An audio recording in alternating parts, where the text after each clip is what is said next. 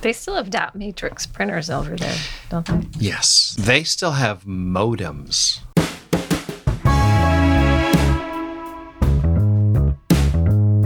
Should I be recording? Hold on. You didn't save the day for them. I had a legitimate moral dilemma. I am recording, by the way, and you need to settle down. Pie party.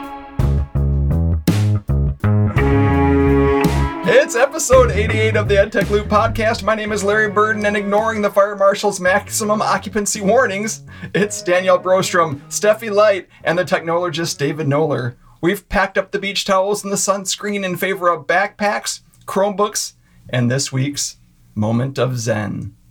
What is art? It is when you have paper and you don't know why it's paper. Thank you from one of the students from my wife's toddler classroom for that one. It's when you have paper. And you don't know why. And you don't know why. It's paper. It's paper. Wow. Yeah. That's awesome. That's I gotta go. That's the best. That I want to think about that more than anything else right now. I know. She said that this morning, and I was like, Why? yeah, I need that. Just drop a moment of zen. Oh, all right. We've lost the technologist. After having our fill of caprese salads and grilled vegetarian kebabs, it's finally time to whip up some Google EDU marinade and slather it on this week's meat of the show. We gave our kid a device. Now what? I love this topic, and I think it's the perfect way to start the first pod of the year. Because really, we tend to focus on all these different things we can do with the device, the goals that we're trying to reach with the device. Let's start at the beginning. We've given them this tool. Now, let's start looking at those transitional properties of what do you do with it to get to the goal. So what do you do? What are you supposed to do with the tool to reach your goal? And I think this is where it kind of becomes a thing, because in our district, we do give kids a device in 6th grade, and they get to take it home. And it's theirs to manage, and the parents' job to manage. And I think that this is a great podcast for parents, because we do need to give them some advice on what they can do to help manage this new media that's going to be in their home. On Twitter, we had two comments that came through when I asked this question, and I thought they framed it in two ways that maybe we should look at. The first comment from, and I'm going to get his name wrong, and he's all over Twitter, and he's a great follow, Anthony Lucreccio. Maybe. I don't know. I apologize. His comment, it's a learning tool and it's yours. So treat it as if it's the last one in the world. I think that's a great way to look at it, because it is. It's a tool, and that's one of the things we're trying to focus on this year. But B, it is access to everything. And how important is that as an educational tool, if they know how, if they have the foundational skills to use it appropriately. The other one was from Danielle Brostrom. Practice balance every day. Shut the device down once in a while and look your friends in the eye. I think that's great. And really it comes down to thinking about those two comments. First one, what can it do? Second comment, what should it not do? We're giving them this tool. What can it do? So I think the first thing that parents do need to know is that all the Chromebooks that we send home are filtered. Schools are required by SEPA to filter. We filter all school-owned devices. So they should be not able to access content that's inappropriate. I know that's a lot of parents' concern. But I still think you should set up your home network and filters to do some filtering on top of that. But we do have some filtering within. So it is open, but how do you teach kids to use it for good and not evil? I guess that's another part of this. Mm-hmm. And how do kids learn that they're in charge of the device is not in charge of them? So that balance idea, how do they learn the skills, and adults need those skills too, of making sure that you're not letting the distractions get to be too much, and that you're limiting yourself on real life time and time on a device.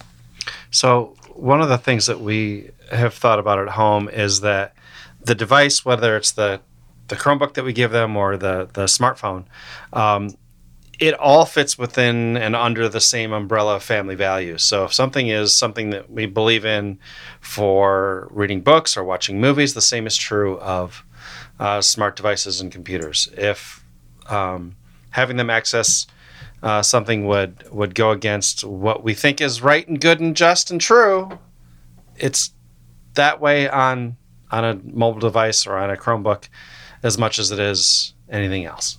So I think it was important for us to have that conversation early about what would mom or dad expect. And when I'm in the classroom and kids have choice reads where they get to pick a novel or pick a short story to read, I always have a line about make sure that you're selecting something that fits your family's set of values so that whoever you are responsible to will be okay with your choice.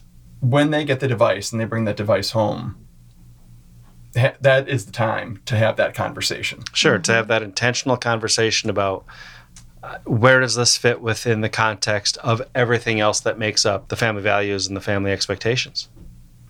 100%. And I think the biggest thing that I would want parents to know, too, is that they can always take that device away.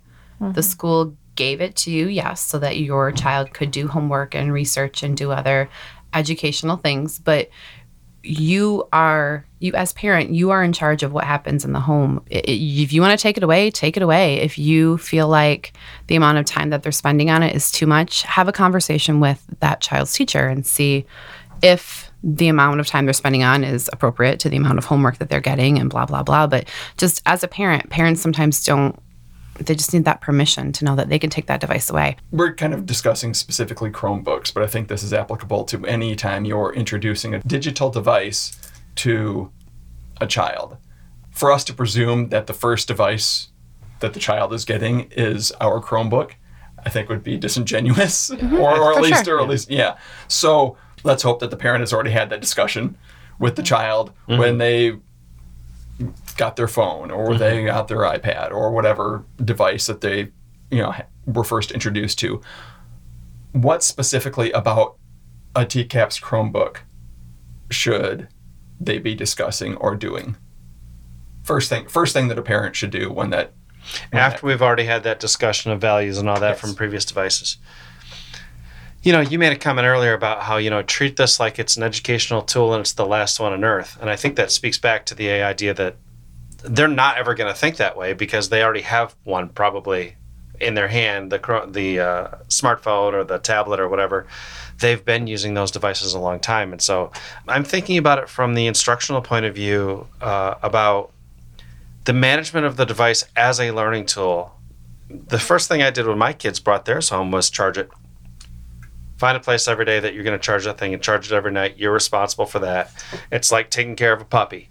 You give them the jobs that they have to do, and they have to do them every night, because if they don't, the puppy cries. And we don't want the puppy to cry. If they don't charge their device, the teacher cries. They don't charge. Well, again, I'm coming from the high school perspective, and I kind of have this line about if you come with an uncharged device, that's a you problem. That's one I'm not really probably going to solve for you. That's one that you're going to figure out how to navigate through that on your own. Now, I'll help kids when they absolutely need it, but I like them to think of that as a responsibility that they have. And if they create a roadblock for themselves, they got to figure out the bridge to get over it. So, and it is a device that is different from what they have at home, most likely, because it has this extra layer of it's coming from school and it's being given to them to complete homework. And I think that is an extra discussion point for parents. And I think parents do sometimes feel like, okay, the school gave this to them. I have less control over it as a device, but it's the same. It's a device in the home, and it has all these educational applications, but there's also lots of distractions, of course. So I think parents have to feel empowered that it's okay to manage it and help your child get those, even the logistical steps in place of taking care of it like a device, but also it still has the power to, it still needs to be harnessed. And it's parents still have that that control over the device, even though it's coming from school. I wonder about the distractibility. We know that, distractions are a click away, but, I grew up with friends and other people who their note-taking guide became a place to doodle on. Mm-hmm. Their book even became a place to draw pictures in or to whatever. And so the depth of distractibility is certainly increased because of the interactive nature of what they can access, or videos or things that they can really sink themselves into. But in terms of the device itself being the main cause of that, I think it's more like the habits of the kids. And often what we see is the kids that tend towards distraction, whether they have a device in front of them or a blank sheet of paper, they're going to find a way to do something other than what they're supposed to. Whether it's watching YouTube or writing their name and then outlining it in 95 different colors with magic markers or colored pencils. Haven't we all done that, though? Yes. I mean, haven't we all started watching Yes. something that made sense to what you were doing, and then 8 YouTube videos later, we are watching Rabbit cat hole. videos, and yes, I've done the same thing with doodling, and then realized I missed half of the lecture. So how I do think it's just important to be honest with kids about that, hey, this happens to all of us, and the tech is set up to Right. keep us hooked and keep us down this rabbit hole. Yeah, and, So and I think it's important. You said something about being honest and telling them that, to let them know, look, I get caught down the rabbit hole too. Once you recognize you're there, look for the light. it's a meditation thing, isn't it, Larry? Look for the I light. was thinking that same thing. I'm like, this is mindfulness practice is really what we're talking about as far as this topic is concerned, and that there are kind of anti-distraction tools out there. I know there are different apps on phones to help, keep you on task, timers that you can do. When a child is invested, if they're invested in what they're doing, they're going to be much less likely to want to be distracted. Now, they're going to get distracted, as we've all said. You wanted to watch the TED Talk or a conference or whatever, and you got to get distracted. It's if they're invested, they're going to be much more likely to recognize when they're distracted and then want to do something about it. So, with that being said, what can we do as far as making the tool that it is something that engages them? Okay, you have this device. Let's assume we're safe on it. Now what? Now, I'm thinking of this from the teacher's perspective. That's perfect. Okay. So I give my kids short deadlines, like you have 5 minutes to do the following. You have 3 minutes to do the following. I rarely give them something where they're on their device that takes longer than 5 to 7 minutes. Because, what I'll do with that is ask them some sort of interesting, engaging question. At least I hope it is, right? Yes, it is. In creative writing, I'll give them a prompt that hopefully they've never thought of before. And I'll allow them to write for 5 to 7 minutes. And then I give myself permission to cut them off. Who's still writing? Oh, you are? Okay, well, wait. I give myself permission to cut these kids off to try to give them used to a sense of urgency when it comes to thinking and writing. So I think asking interesting questions, providing short deadlines where there's no time to be distracted. Because if I give you 3 minutes, you're going to need all of it for that question. And if you get done early, what are you going to do for 30 seconds? That's going to get you down the rabbit hole. So that's one thing, is that intentional planning with short deadlines. The other thing is that when I give them activities that take longer time, it's something kind of complex, or it's something where they're doing the designing of the learning as they do it. So giving them lots of options in terms of what they're going to kind of collect as a resource as they create the thing that they're doing. The exploration is built into the... It is, and it's guided so that it's not just go find, but it's here's a set of resources, start here. So I've preloaded a little bit with things that I know will work so they don't go down the Google rabbit hole. But you preload it with some things that work, and then say if you've used these and you've gotten so far, but you want to go further, then you can. But again, even those are stepped in a way that here's your first task. You have about 10 minutes. Go. Okay. Well, let's see what we got. Okay. You never got there. Okay. I'll talk to you in just a second. Next thing is about 7 minutes, 10 minutes, whatever. Find this and do this thing. Go. And I use the expression on the market set go a lot in class because I want them to think of it like, it's a race, but there's some urgency to the timeline. So as a parent, when you're at home and you don't have control over the task that the child has to do, you could do the same thing, though, with a simple kitchen timer, like what we talked about earlier. You work for 10 or 7 minutes, go. Yeah. When you're done, take a break, shut it down. Let's go do something else. Check in, see where they're at. Yeah. I intentionally structure my classes that way because as much as we want to say, get the kids up and moving around, there's not a ton of ways to do that authentically. It just feels like the amount of time we want to spend them moving will never reach. You know, there's going to be some time in the seat that they're just going to have to spend there. But if I can move it along with some energy and have them move, do different thing and different thing and different thing, and step it in a way that keeps them interested and motivated. When I'm thinking about myself as a learner, because I'm taking grad classes, and the first time through when I was in school, I was not distracted by having phones or having any of this. And so I resorted to using and especially if it's something where I'm just consuming or reading or doing something because I'm, of course, very engaged in reading, but if it's something that it might not be the most engaging that I'm working on, I do have to set a timer so that I don't end up on my phone signing my kids up for soccer or doing whatever else is scheduling X, Y, or Z. You know, I'm not playing Crossy Road, but you're still distracted by all those other things. And, you know, when there's something that you're engaged in and you're doing the creation, it's easier than being the consumer of the information. In a lot of ways. And it's, but same thing. Like I have to manage it in the same way as like little kiddos. I'll start doing something on a short story and then learn something about an author and that he was in a war and then I have to go read up on that. And then, oh wait, this was invented during that time. And then I have to go read that thing. So I get stuck in those rabbit holes too. And I do the same thing. I set a timer on my watch and I've got all these like preset little timers. And if I have a thing that I know I have to get done, I'll set a timer for 15 minutes from now and just let it buzz me. Am I still on track? It's so prevalent. It's not that any of us are more or less, though we are more or less distractible. Me. But everybody, especially for adults. I think it's almost more of an issue for adults. And we've talked about this in the past.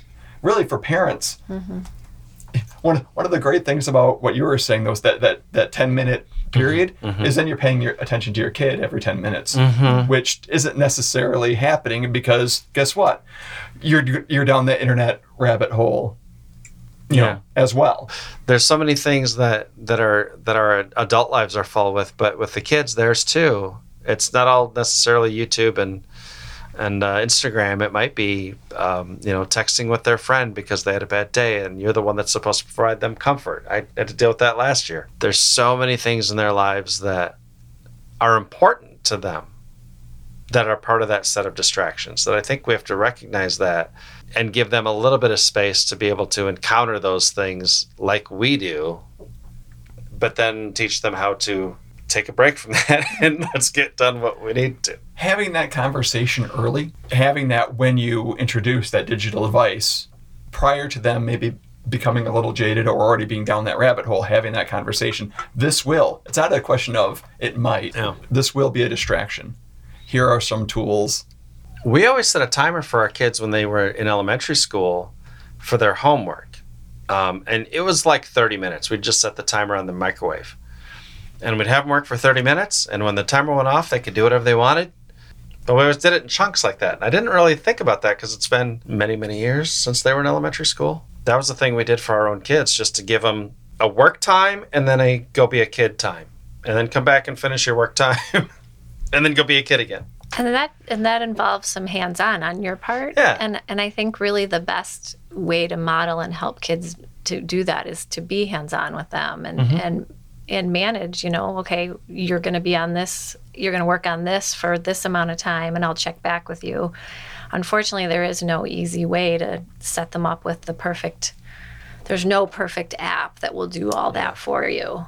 And I think the perfect app is the parent or the caregiver who's involved in helping monitor and model. That's what I was thinking too, is that parents do. I mean, and me too, man, I'm working and trying to keep the house up and everything that has to be done when you're an adult, and managing your kids' time on this device is a pain, and it's complicated and it's tricky, and oh my gosh, I just want to push a button and have it done for me because I don't have time to deal with it. I mean, that's the reality, but you have to do it. This isn't like something that you can opt out of, really, because the media will parent for you if you don't. This is something that you really have to do.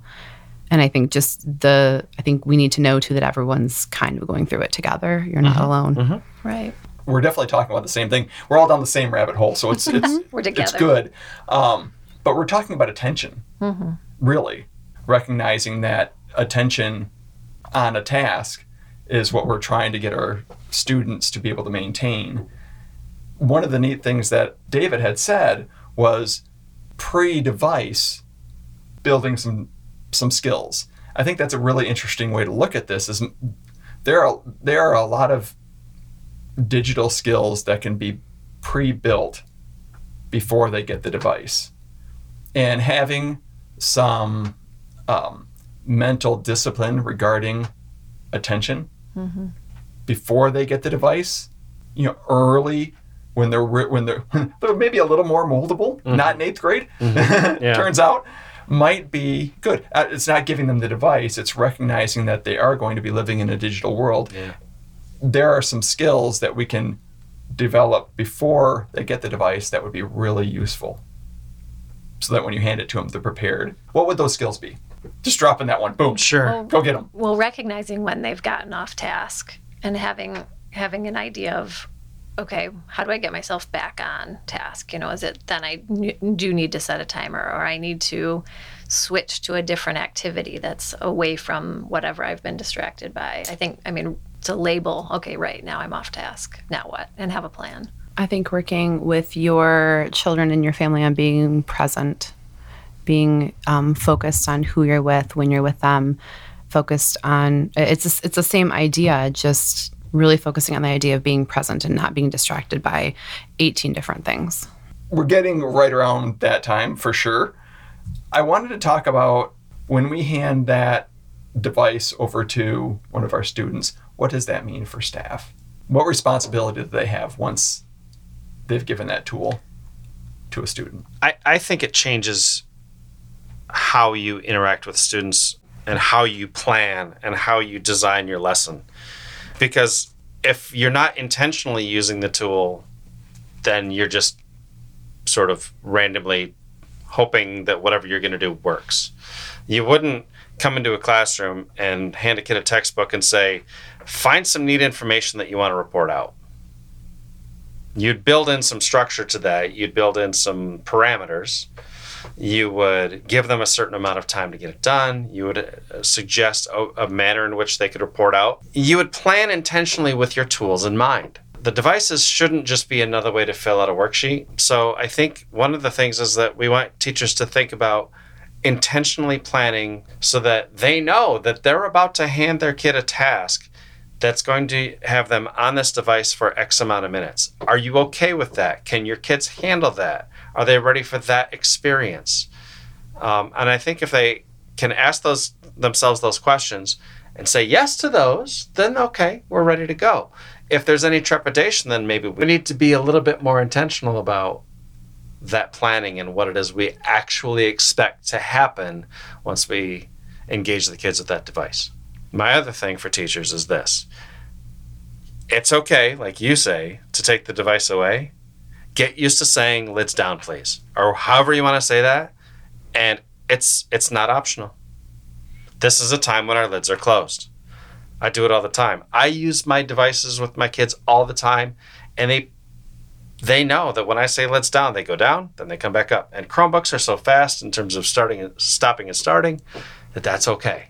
But if you forget to say lids down, that's when the kid gets off task, and that's when teachers get upset. Well, there's such a distraction. And I think if parents touch base and say, my kid's spending X amount of time on this device, all night, to be able to communicate what your expectations were with the tool so that they can help gauge, like, okay, they are way out of bounds for these reasons, this is what the teacher was looking for, and be mindful of what the kids are getting for our secondary from all their other classes. So, what is a reasonable expectation for amount of use on this device? Right. And do they have to, what's that big picture going to look like? And for parents to understand, and like all of our teachers are thinking through those ideas and how to communicate those if a parent asks. In the classroom for staff, I would just remind teachers that you don't have to use them.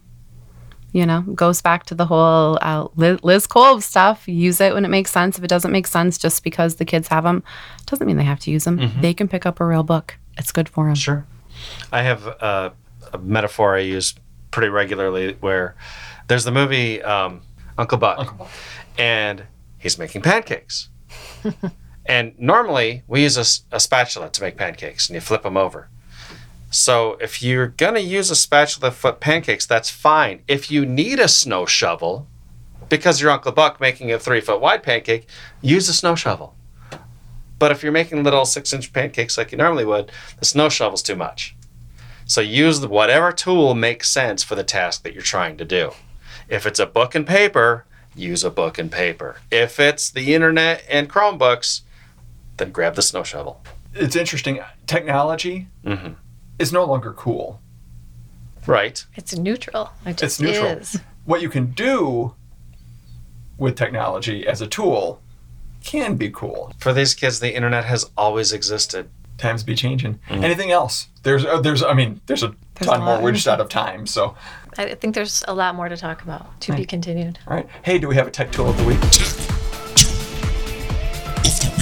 REMC has this amazing course called 21 Things for Students, and it is something that teachers can use in the classroom, but I even think that this specific lesson is beneficial for parents. They just released a new Quest 5 called Balancing My Media, and I love this, especially in light of our discussion today, because it has some great video resources, some great vocabulary, some great graphic organizers to help kids kind of organize their thoughts about their digital media balance. And there's just a lot here to help families and kids learn about how tech has us hooked and how we can try to break that. And I just think there's a lot here. So I'll share that in the show notes.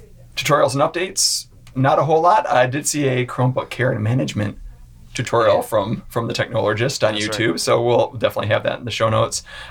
Just wanted to point out again, we're hosted on a new site, Podbean. Podbean is the new podcast hoster, so you can find us now pretty much everywhere. And the podcast will now be transcribed, so you can read the podcast. So very exciting there. In closing, follow us on Facebook and Twitter at TCAPsLoop, at BrostromDA, at Technologist, at Steffi Light. All right. Subscribe to the podcast on Podbean, iTunes, Stitcher, TuneIn, Downcast, Overcast, the Google Play Store, and Spotify. Leave a review. We love the feedback, and we love your questions. Thanks for listening and inspiring. That was all over the map. That was a tricky one.